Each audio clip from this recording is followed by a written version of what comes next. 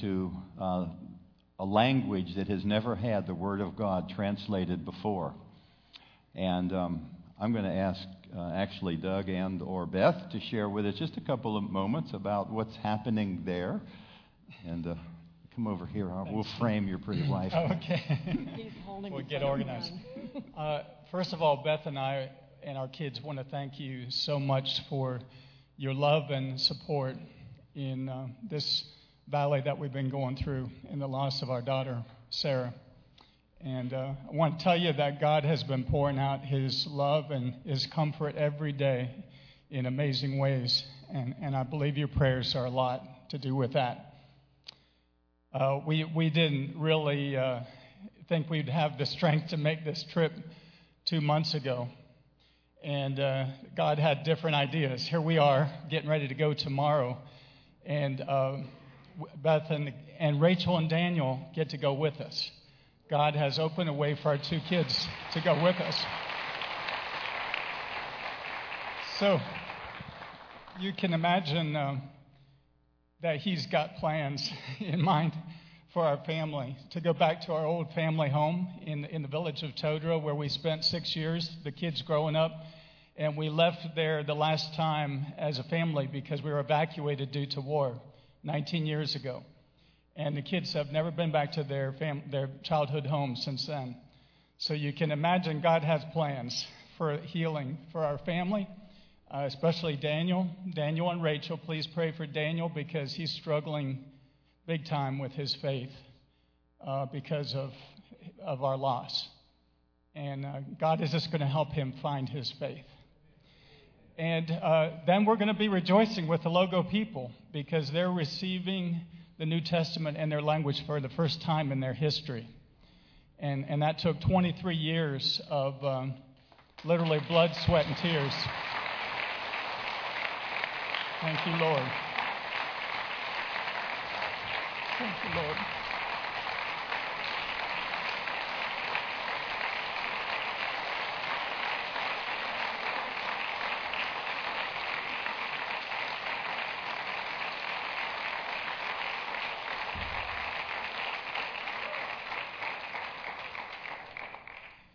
So, this is a big moment for the Logo people because they're going to be faced with this huge sign of God's love for them and His faithfulness. His word came to them in spite of all these sacrifices. 2 translators died in the process of translating that Bible. And they're going to be faced with that response.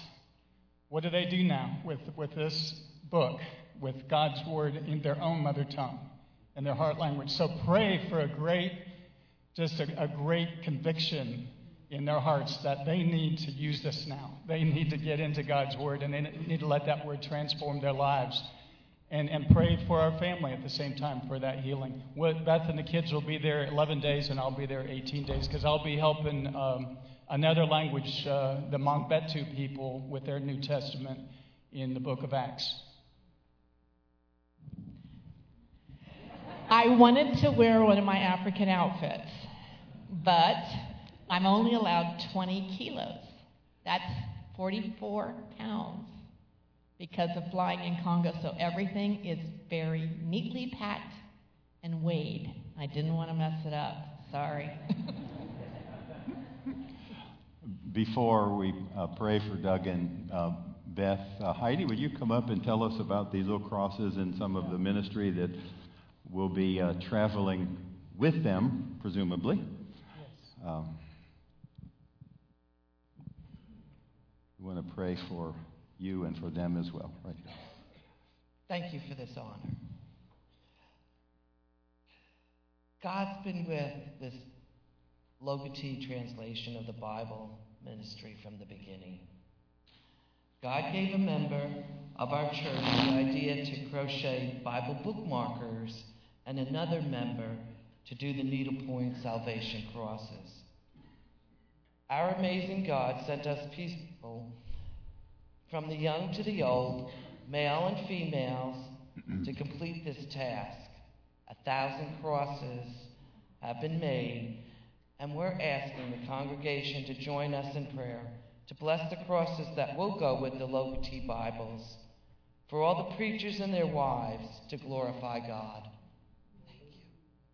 See, this is another sign of God's love, because the first 1,000 New Testaments will have this for free.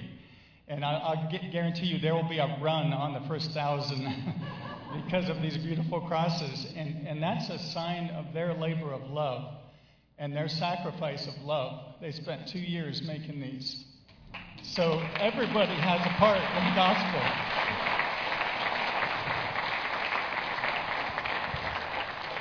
Well, let's have some of you come. I'd like for you to come up and stand behind them. Any of you who would like to. Some of our elders, some of you are close with them. Don't crowd them in front, but get up on the worship platform stairs. Come on up and back of them.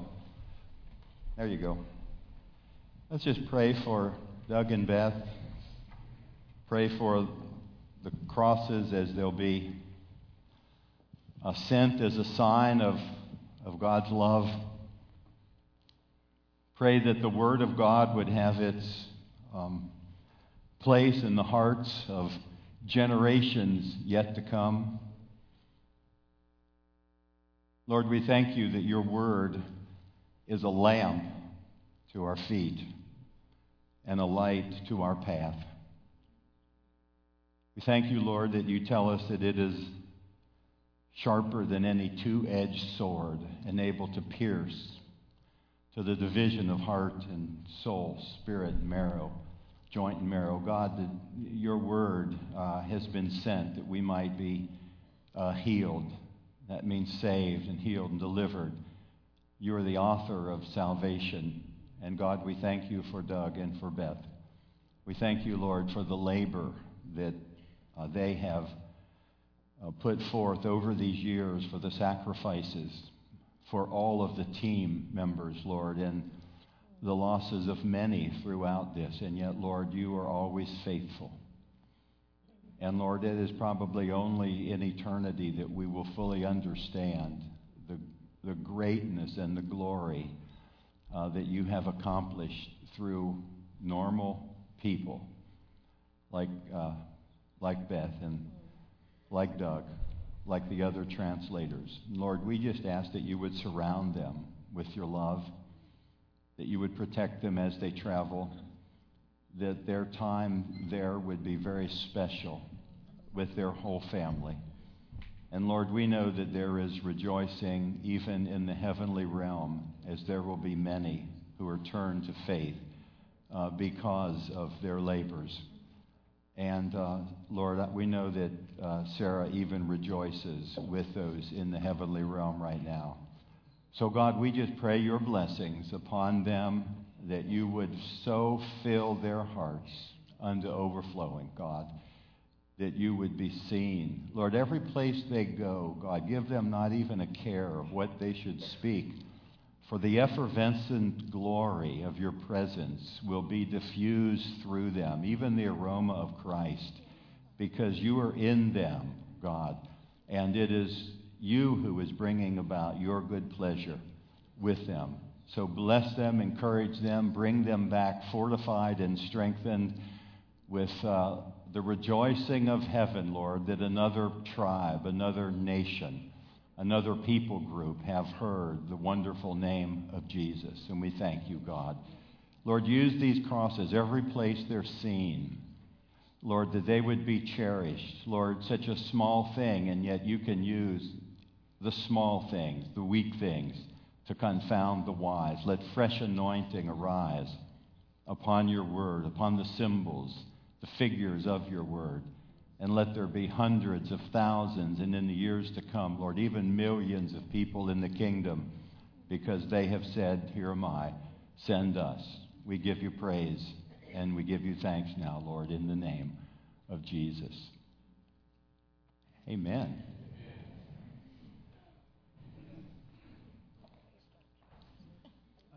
I saw a vision, a great conflagration in the midst of Africa as a result of what they did.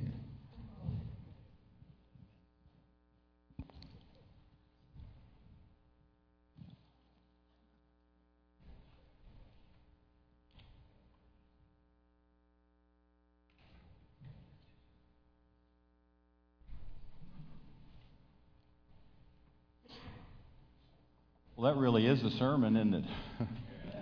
Okay, let's stand for the benediction. I was teasing. I'll share for just a few minutes here. You know, it's such a privilege to be in the midst of the church of the firstborn. Of course, Jesus is the firstborn, and it is because of him and what he has done that there is a church around the globe. You will remember that Jesus said, I will build my church, and the gates of hell will not prevail against it. And she, the church, looks very different than the way we see the church here today. In other words, we have a snapshot of what the church looks like by virtue of building and by virtue of what we do. But the church is very different than that. As Jesus expresses his life around the globe. The Church of Jesus sing sometimes in Chinese. They sing sometimes in African dialects. The Church of Jesus sometimes shows up with dirty feet and sandals and sometimes very little other than that in some places. And all of that is simply to say God is taking this entity called the church and he's working it into the fabric of the nations of the earth. And she looks differently every place. And yet, from the perspective of God, she, the church, is a radiant bride. Without spot, he sees her without wrinkle. He sees her perfect. Though we don't see ourselves that way, God sees us that way. He calls us holy, he calls us blameless, and he calls us beyond reproach because of what Jesus has done, the finished work of the cross. Now, is that amazing or what? Well, this morning I want to share just briefly. We've been looking at the thriving church, and I want to read. I've been considering, what makes the church thrive everywhere it exists. And I want to read, probably more than we normally do on a Sunday morning. But if you'll turn to Acts chapter 2, I want to read a good chunk of this scripture. And then just comment briefly, if I may. Beginning at verse 1, I'm reading from the New King James, by the way, if your translation is just a bit different than mine. Now you remember that Jesus had gone to a cross and he was crucified, dead, and buried. But he was raised from the dead. That's why he's called the firstborn from the dead. And if there's a firstborn, it is certain that there will be a secondborn. That's you.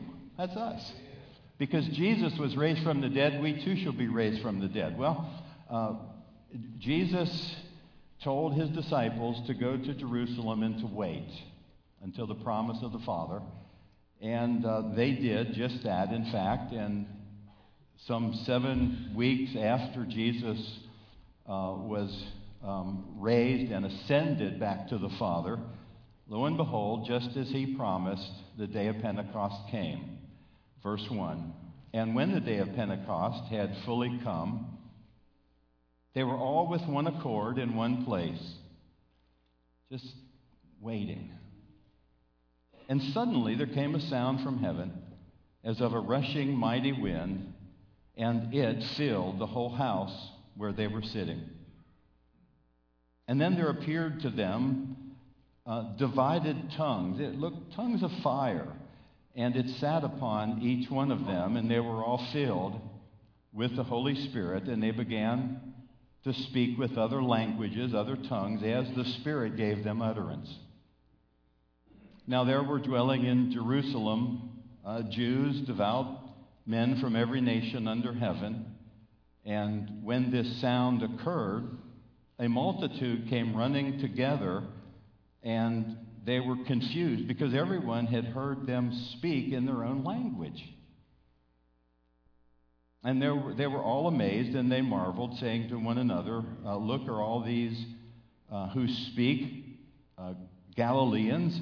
And how is it that we hear each one of them in our own language in which we were born?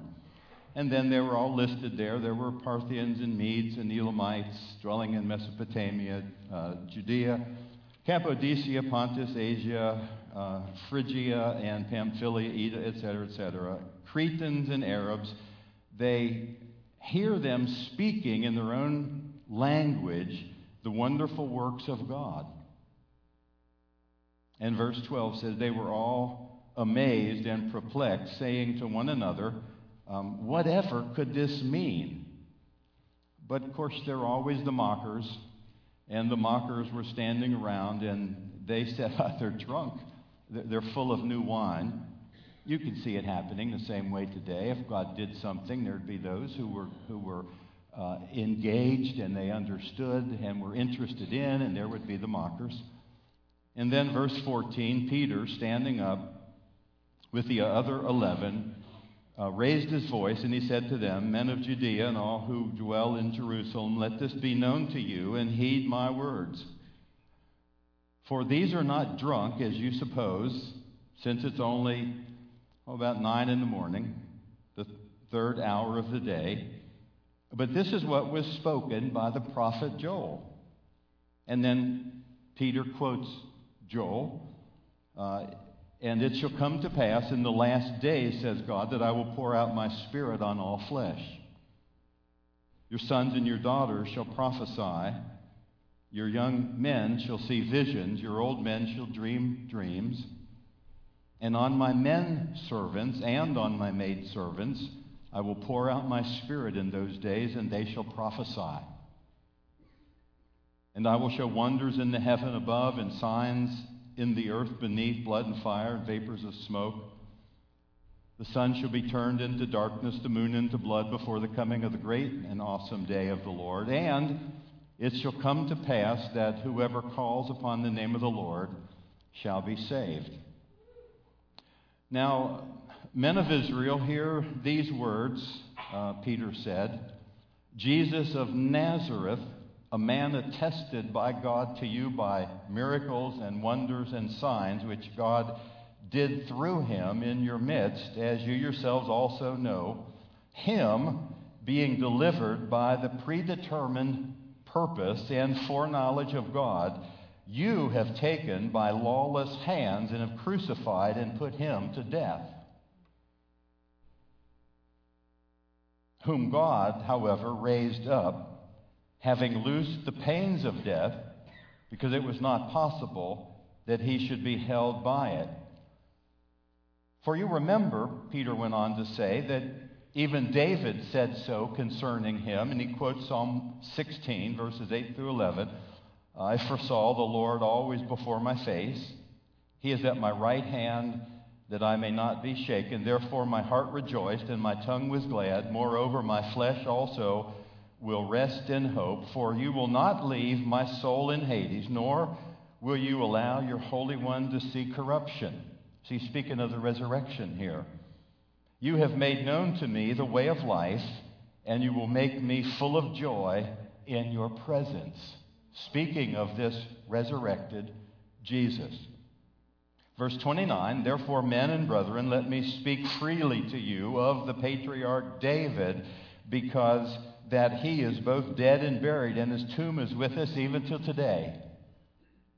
Therefore, being a prophet, and knowing that God had sworn with an oath to him that the fruit of his body, according to the flesh, that he would raise up the Christ to sit on his throne. And he, foreseeing this, spoke concerning the resurrection of the Christ, that his soul was not left in Hades, and nor his flesh would see corruption. See, he's explaining what he just quoted from Psalm 16. Verse 32 says, and this Jesus God has raised up, of which we are all witnesses. Therefore, being exalted to the right hand of God, and having received from the Father the promise of the Holy Spirit, he poured out this which you now see and hear. For David did not ascend into the heavens, but he himself says, the Lord said to my Lord, sit at my right hand till I make your enemies your footstool. Quoting Psalm 68.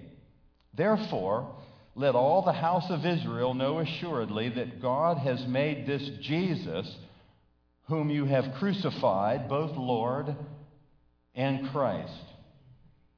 Now when they heard this, they were cut to their hearts, and they said to Peter and the rest of the apostles, Men and brethren, what shall we do? And Peter said to them, You get to repent. Let every one of you be baptized in the name of Jesus Christ for the remission of your sin, and you too shall receive the gift of the Holy Spirit. Because this promise is to you, and it is to your children, and to all who are afar off, as many as the Lord our God will call. With many other signs, Peter and the apostles testified and exhorted them, saying, Be saved from this perverse generation. Then those who gladly received his word were baptized, and that day about 3,000 souls were added to the church. And they continued then steadfastly in the apostles' doctrine, the teaching, that is. They continued in fellowship, in the breaking of bread, and of prayer. Then fear came upon every soul, and many wonders and signs were done through the apostles. Now all who believed were together and had all things in common. They sold their possessions and their goods, and they divided them among all as anyone had need. Verse 46, So continuing daily with one accord in the temple, and breaking of bread from house to house, they ate their food with gladness and simplicity of heart, all of them praising God and having favor with all of the people. And the Lord added to the church daily those who were being saved. May the Lord bless the reading of his word to our hearts. And everyone said together, Amen. Now, I only want to comment briefly here as we have just a few minutes left, but what we see in this chapter, and the reason why I read it, is really twofold. Number one, we don't read the Word a whole lot. Now, I know we all read the Word in small snippets. Many of us get some time in the Word, but the Word has somehow fallen out of vogue to some. It has been looked down upon, but it is still that which is inspired by the Spirit of God. It is infallible and absolutely perfect in its intent to communicate the purposes of God. So what we see here then in Acts chapter 2 is the beginning of something that was absolutely radically different than anything that had ever happened in history up to this point. Do you recognize that? That the Holy Spirit was given personally to every person that was there, whose heart was open to receive. That God would now come and literally inhabit the hearts of his people. There was not one that was overlooked. There was not one that was special because they were more wealthy. There was none that was disqualified because they had little or had nothing. Those whose hearts were opened received the fullness of the Spirit. It was the beginning of a model, if you will, of radical decentralization. Now, I'm not just trying to be cute with words.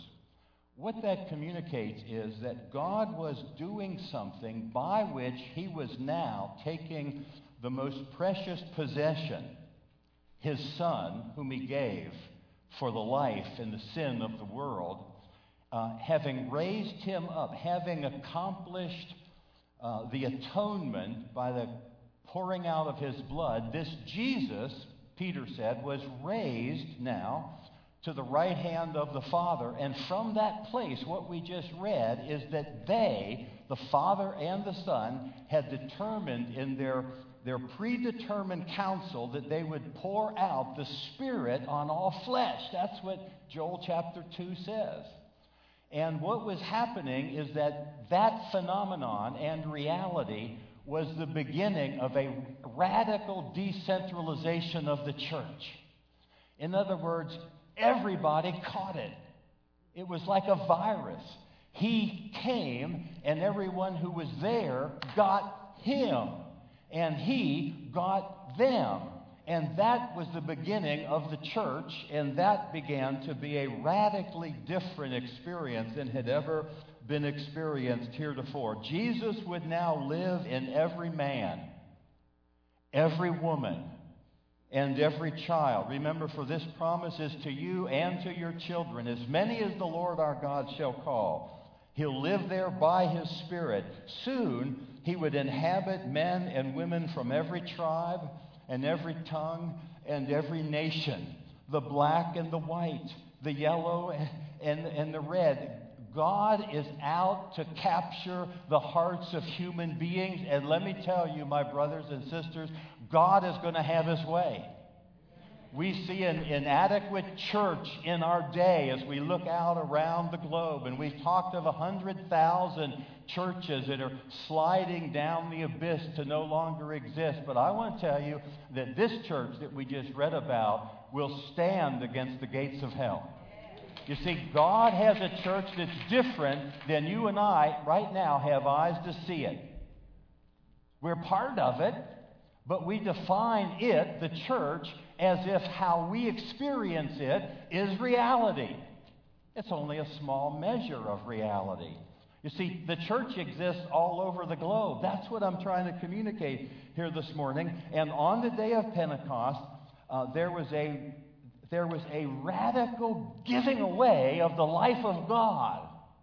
Now think about that. All of a sudden, all you needed to do, what shall we do? We crucified this Jesus. What shall we do?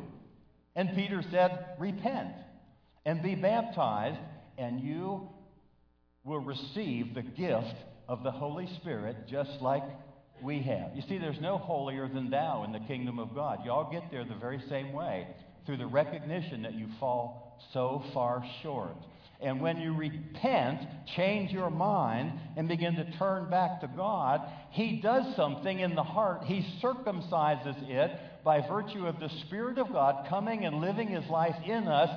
That's what changes the church. That's what causes the church to thrive. It's not our beautiful programs. It's not our buildings. Last week, Duke Lineberry preached on the church needs to pray together. And he asked the question, what would happen if we didn't have this building? What would happen if we didn't have this building? Some of you would be sadly disappointed, probably all of us in some ways, because we love the creature comforts of life. But what would happen if no longer this building and property no longer existed? Just think with me for a moment. Poof, no longer here.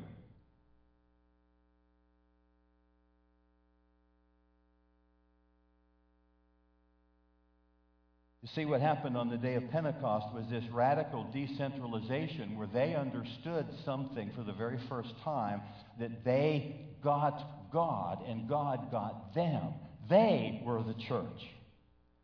You see, verse 21 of Acts chapter 2 says, all who call upon the name of the Lord shall be saved. I don't want to spend lots of time on that, but it means you'll be saved from your sin. You'll be healed of your diseases, the stuff that we inherit by virtue of sin. You'll be delivered from all of that stuff that keeps you thinking in a way that's contrary to how God wants us to think. God captures the hearts and the minds of men and begins to transform them to begin to think like Jesus. That's a working of the Spirit. The church that we just read about was in explosive expansion. through individual participation. That's what I mean by radical decentralization. They got it.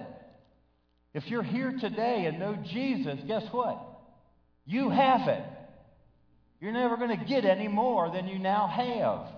He may get more of you than he now has. But see, you have the Spirit of God, and the Spirit of God has you. And because of that explosive expansion and individual participation, Jesus literally climbed into every person and began to express himself through them. That's the mission of Jesus. That's the incarnational model. The question is, what makes the church thrive? It's when Jesus climbs into your skin and begins to express himself through your thoughts, who begins to share his life through your emotions. You say, oh, is that possible? That's the gospel. That's what Peter was declaring to those who were gathered on that day. But here's something that began to happen after this massive exponential growth of the church, 3,000 in one day. I'm naive enough to believe that can still happen. Now, it won't be by our might nor our power, but it will be by his Spirit. I do not believe in a defeated church. Jesus one of these days is going to pull the trigger and we're out of here. I understand that. But I believe that there's going to be a massive outpouring of his Spirit again. He's going to awake the giant that's inside of you.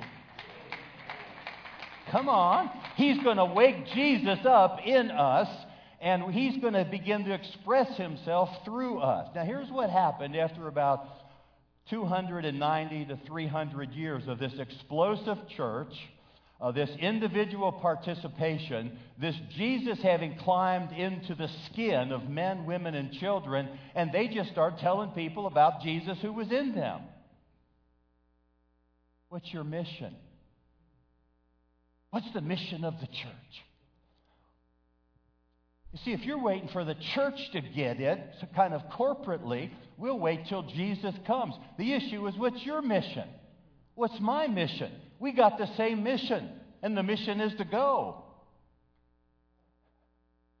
and make disciples of all nations and teaching them to observe all that Jesus has taught us. And guess what? Lo, I am with you always, even until the end of the age. What does that mean? That means Jesus is never going to leave you, because when the Spirit of God came in power, he wants to simply reflect his life through every one of us.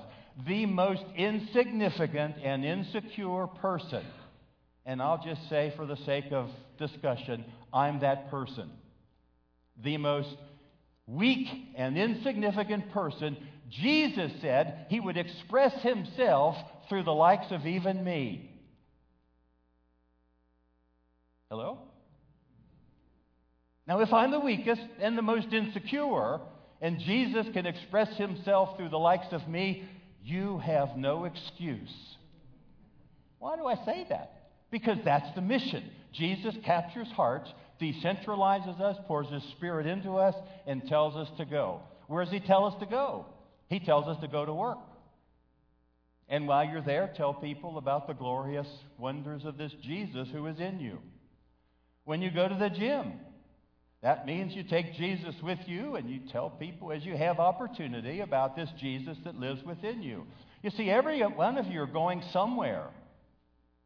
You just tell those people about this Jesus who lives in you. Now, about 300 years after the pouring out of the Spirit, about, I don't know, it's a soft target, but around 295 to 325. At the 325 was the Council of Nicaea. The Nicene Creed has come out of that.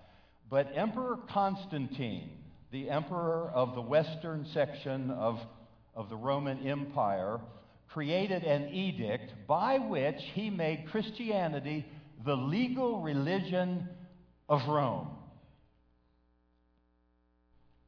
And something began to happen.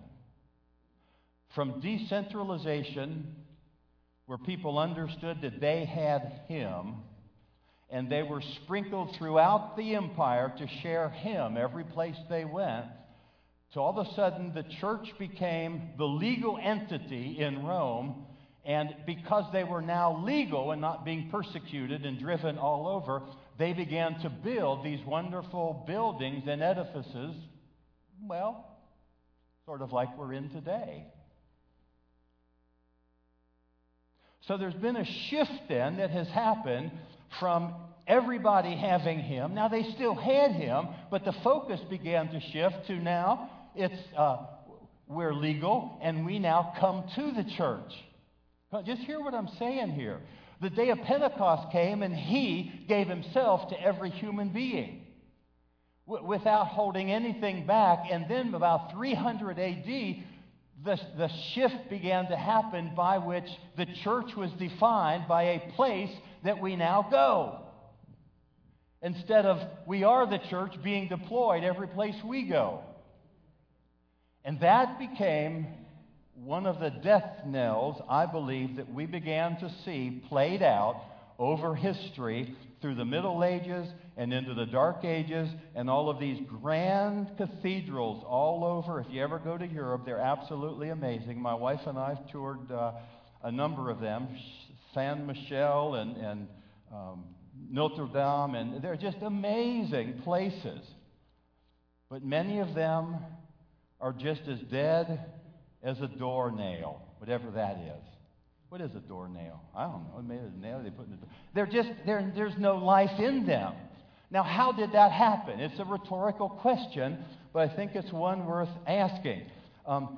Constantine, having legalized Christianity and now building these large edifices, the believers who had the Spirit of God in them now began to slowly morph into believing that church was a place where they now went. We still got that today? Of course we do.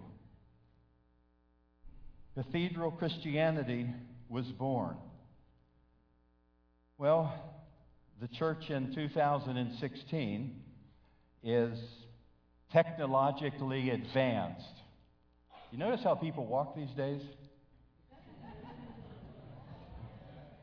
Don't we? I got one. I do 95% of my email on my smartphone. I can surf and go anywhere on the internet with this little phone. I can stay in touch with people. So we're more technologically advanced, but we're personally isolated from people for whom Jesus died.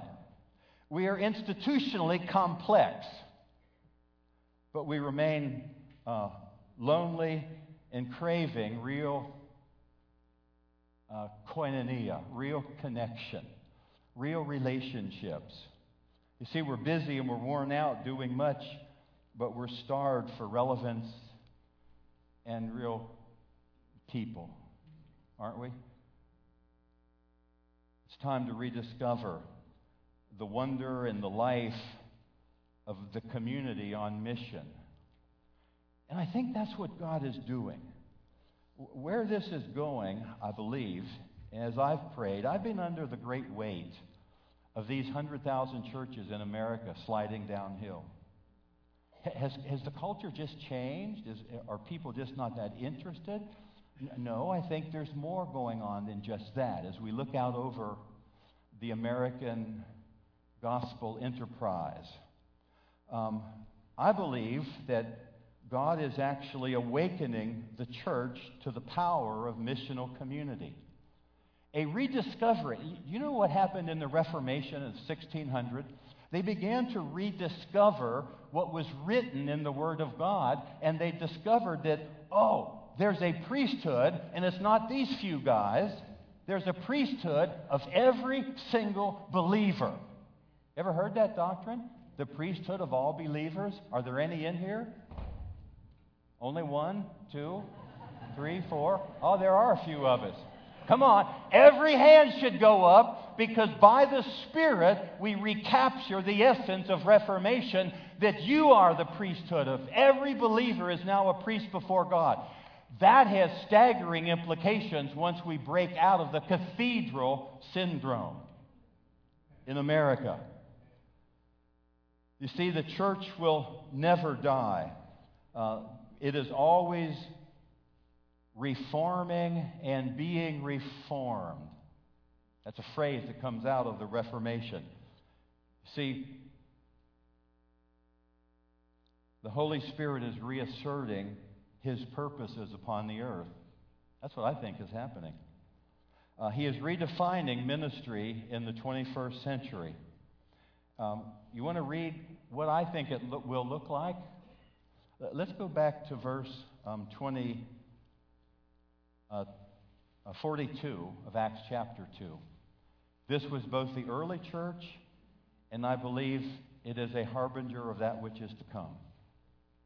Verse 42 says, they continued steadfastly in the apostles' teaching, in essential, I'm adding some words here, fellowship, real, authentic fellowship, breaking of bread, that means they ate together, and they prayed.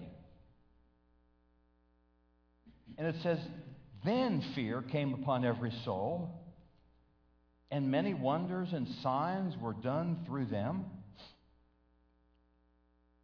And now all who believed were together, and their hearts were captured by love. That's my editorial comment. So that they were even willing to give up their stuff for those who had need.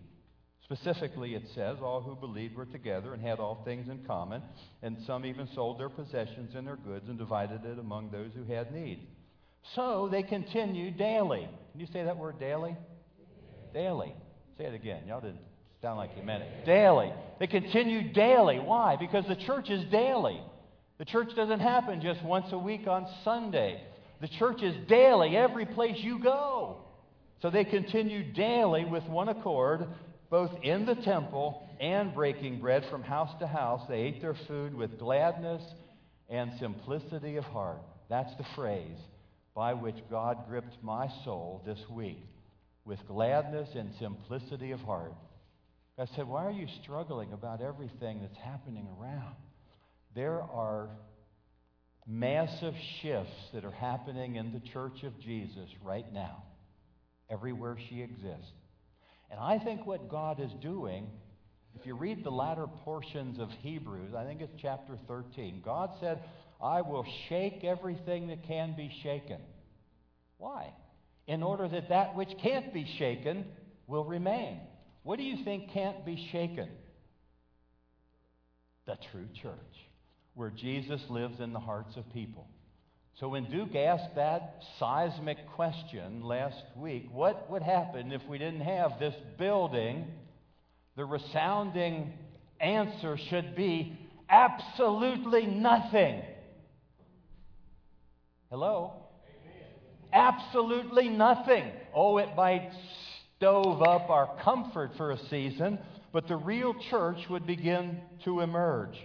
You see, I believe there's an awakening that's happening as they went around everywhere sharing Jesus daily. Now, let me just land this plane that I've sort of taken off with you this morning and say, I believe that God is calling us, you and me, to rediscover the power and the simplicity of living out the purposes of God in real relationships with other people. That is different than the cathedral model that the church in America has embraced. It's different than the cathedral model that Myrtle Grove has by and large embraced. That's why we have worship wars. You know what I mean? Too loud, too soft, more hymns, more contemporary. You know, you see, when, and I understand. I understand if we said, you guys that like this stand up, you guys that like that stand up. We don't, and God says, you know what? What if you understood that you carry the church of Jesus around within you? And what if we didn't have the luxury of squabbling over preference? And I believe there's a shift that's happening by the Spirit that's causing men and women in this generation to understand this gladness and simplicity of heart, sharing Jesus every place we go. I believe God is wanting us to rediscover the power and the simplicity and the wonder of living in relationship with each other. The hallmark of the Reformation is a church that's reforming and continuing to reform. Now, many of you, let me go back to verse 42. They devoted themselves continually to the apostles' teaching, fellowship, breaking of bread, and prayer. They ate their bread and they went house to house. Now, here's what I think that is saying. Many of you have been faithful small group leaders. Are there any in here who would be willing just to raise your hand, say, I've been a small group leader, or I'm a co-leader? I'm going to just wait a minute. Keep them up. Now, I know they're not all here because we have some 20 groups that are sprinkled around. Thank you all for your graciousness. I think what the Lord is saying here is that many of you have been faithful in small group leadership, but God is about to redefine our groups and redefine them around His mission. You see, if we were honest, some of our group leaders would stand up and say, we're as stagnant as last week's popcorn. I mean, you know, in other words, we've done the books, we've done the study, we've been together for a long time, and we're tired and we don't know what to do. I think we'd probably have some honesty if we had some people who would do that. I've been in groups and I understand.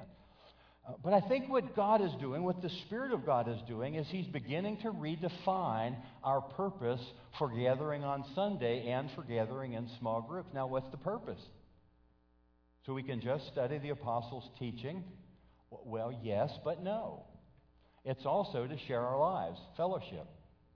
It's to break bread and eat together.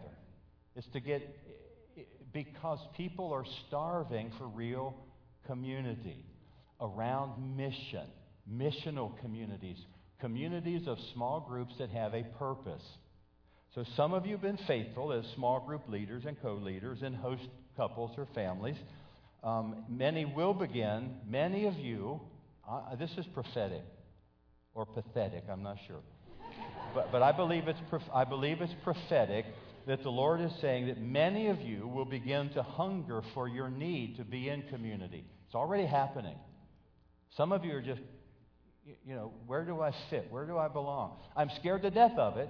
Why? Because I'm afraid to tell you who I am. Because you might not like who I am, and that would hurt my feelings. So God is beginning to put a hunger within His people. See, here's the deal. He is not going to let us sit in a cathedral model till Jesus comes. I don't think He is. You see, if you read the first verse of chapter 8, the new church was birthed by the Spirit. They were going from house to house, and I bet you they began to be comfortable going house to house, singing whatever they sang, Kumbaya, breaking their bread. Come on. And God released a persecution upon them to get them to go out. Now, if that is true, and I suspect that it is, I submit to you that it is, I wonder if God in America is beginning to shake the cathedral model that's primarily hierarchical, that's primarily organizational, that is primarily not organic and relational, in order to get us to rediscover the central mission of the church, which He came to birth by the pouring out of the Spirit. Now, I don't think God's going to destroy every cathedral model of church, though He may. But I do know that God wants to recapture the hearts of His people. So God will begin to put a hunger in the hearts of many of us to be in community. Many will realize their need for community. Many groups will begin to shift their focus. One of the great ways you can just shift your focus if you've been in a group for a long time is to put an empty chair in your group. It's the elephant in the room. It's like, why is this chair empty? Oh, don't sit in that. We reserve that for the people we're praying for to come into our group. Now, with that one little figure in the midst of your group, all of a sudden you have raised the expectation of awareness that we're on a mission. We don't come together just to be together and sing Kumbaya. Now I'm being tongue-in-cheek. You understand that. We come together to encourage one another, to share our hearts, to worship, to pray, to break bread in order to identify those people out there and invite them what? Into the fellowship of the King. That's the missional church. That's the emphasis. That's what God has in store for every one of us who has the Spirit of Jesus residing in them. God is going to revitalize and reawaken many of us to our destiny and to our purpose. Many new groups are going to begin spontaneously to be awakened by the Spirit of God in the hearts of people. There's a little book called the Spontaneous, I forget the name of it, I shouldn't even mention it. The Spontaneous Movement of the Church, something like that. God's going to spontaneously begin to grow the church as people begin to say yes to hearing His voice about revitalizing their group or starting a group. Some of you are saying, I don't want to be in a group. You're going to begin, I believe, by the Spirit of God, some of you are going to become open for the very first time to this hunger God's putting in the hearts of His people to want to connect with other real believers. Some of you are not going to be able to find a group to fit in because, A, some of those groups are non-porous. And that's okay for a season, but God's going to say, I want you to start leading a group. I'm under that conviction right now. Anybody joining me with me on that? You don't have to raise your hand. But see, God is going to put on the hearts of people, if there isn't a group, I saw that hand, if there isn't a group, start one. Why do I say that? Whose permission do we need in the hierarchy? The bishop? The pope? The pastor? Pastor Jim? Who has to give you permission when Jesus has already put the life of His Spirit in you? And if you're hearing Him say, lead a group, step out and lead a group. Now, okay, I know I can get carried away here. Let me end with just a couple more things. New groups are going to spontaneously begin. We're going to help fan the fire to, okay, let's give some basic training on that. I mean, God still calls, pastors and teachers and evangelists and prophets, etc., to equip the saints for the work of ministry. But what began in Acts chapter 2 actually will become natural and normal in the years to come. You see, as everything around us looks weird and dark, you know what I mean by that? I mean, this political thing, is that weird or what? I mean, darkness and weird and pressure, guess what that's doing? It's creating a hunger within us to connect with people of light. Let's go with it. Let's go, yeah. Let's begin to start groups, because what happens is when these groups get out of the cathedral hierarchical model where everything is organized perfectly and everybody is happy until they become bored with it. Who's the author of that boredom? I think God is the author of that boredom, because we sit and we listen to people yap like me, and God is saying it's time to rise up and recognize that Jesus has already placed His life in you and start doing something with it. That's my sermon.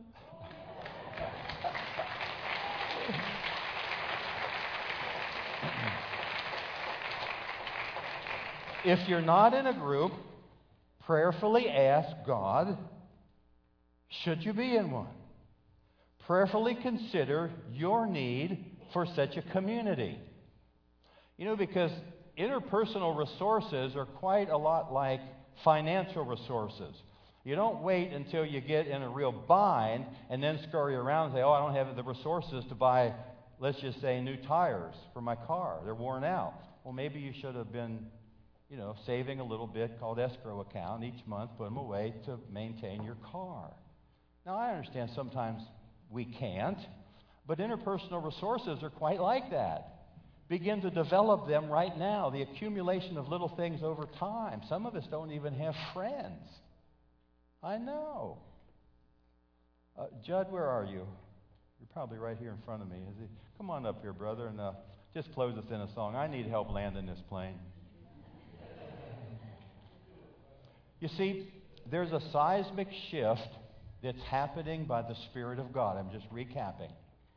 He's breaking up, I think, right now in America, the cathedral model. God's not anti-it, but when we make it our idol, then he is against it. Remember in Jeremiah where they said, oh, the temple of the Lord, the temple of the Lord, the temple of the Lord. And they missed the Lord of the temple. When that begins to happen, brothers and sisters, it's time that God is shifting the tectonic plates and there's change in the wind. Some of you are going to be part of that change that's happening. Some of you are going to be scared to death of it. Oh, I got to get in a group, and what if they find out? Come on. The New Testament church was no different than the church in America in 2016. Absolutely no different, except they didn't have a place where they could meet together and become all that comfortable. Let's stand. Now, you'll be hearing more about this as the weeks go forward. This isn't going to be a one-shot flash in the pan. But God is developing communities that are real and are authentic and that are genuine, where we'll share our lives and break our bread. Father, I want to thank you for giving us an opportunity to share together today. Lord, only you can take the meager words of men and drive them in the hearts of your people to accomplish your purposes. Start with me, Lord. Start with each one of us today so that you might receive glory and honor.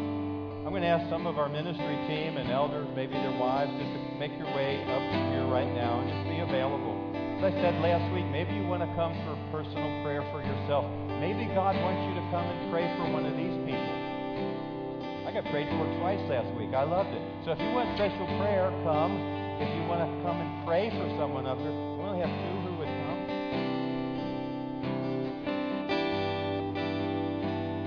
Are there any other elders here? Deacons? Leaders who are able to pray?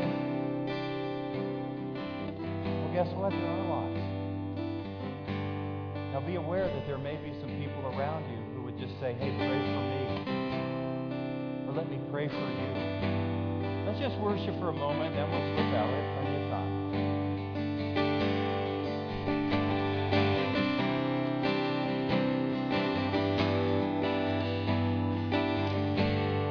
Pour out your Spirit, Lord, upon your people.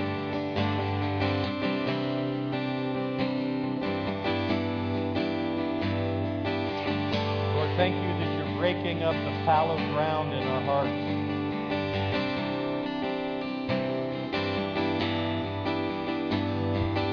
Thank you that you're doing a new thing that has continued from the day of Pentecost even forward. Pour your Spirit out upon us, O God. We'll be careful to give you the praise. In the name of Jesus.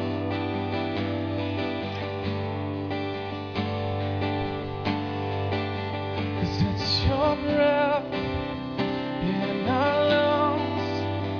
So we pour out our praise, it's your breath in our lungs. So we pour out our praise to you only, it's your breath in our lungs. So we pour out our praise, it's your breath.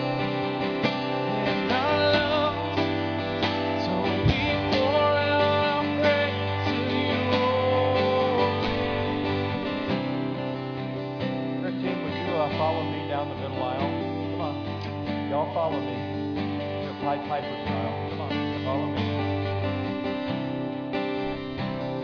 I'm just going to ask you to stand here in the middle aisle. I'm going to dismiss everybody. If you'd like special prayer of any of them, we come to you. God bless you and have a wonderful day today. So just turn to your left and to your right and be available for any who would like prayer. God bless you and have a wonderful day.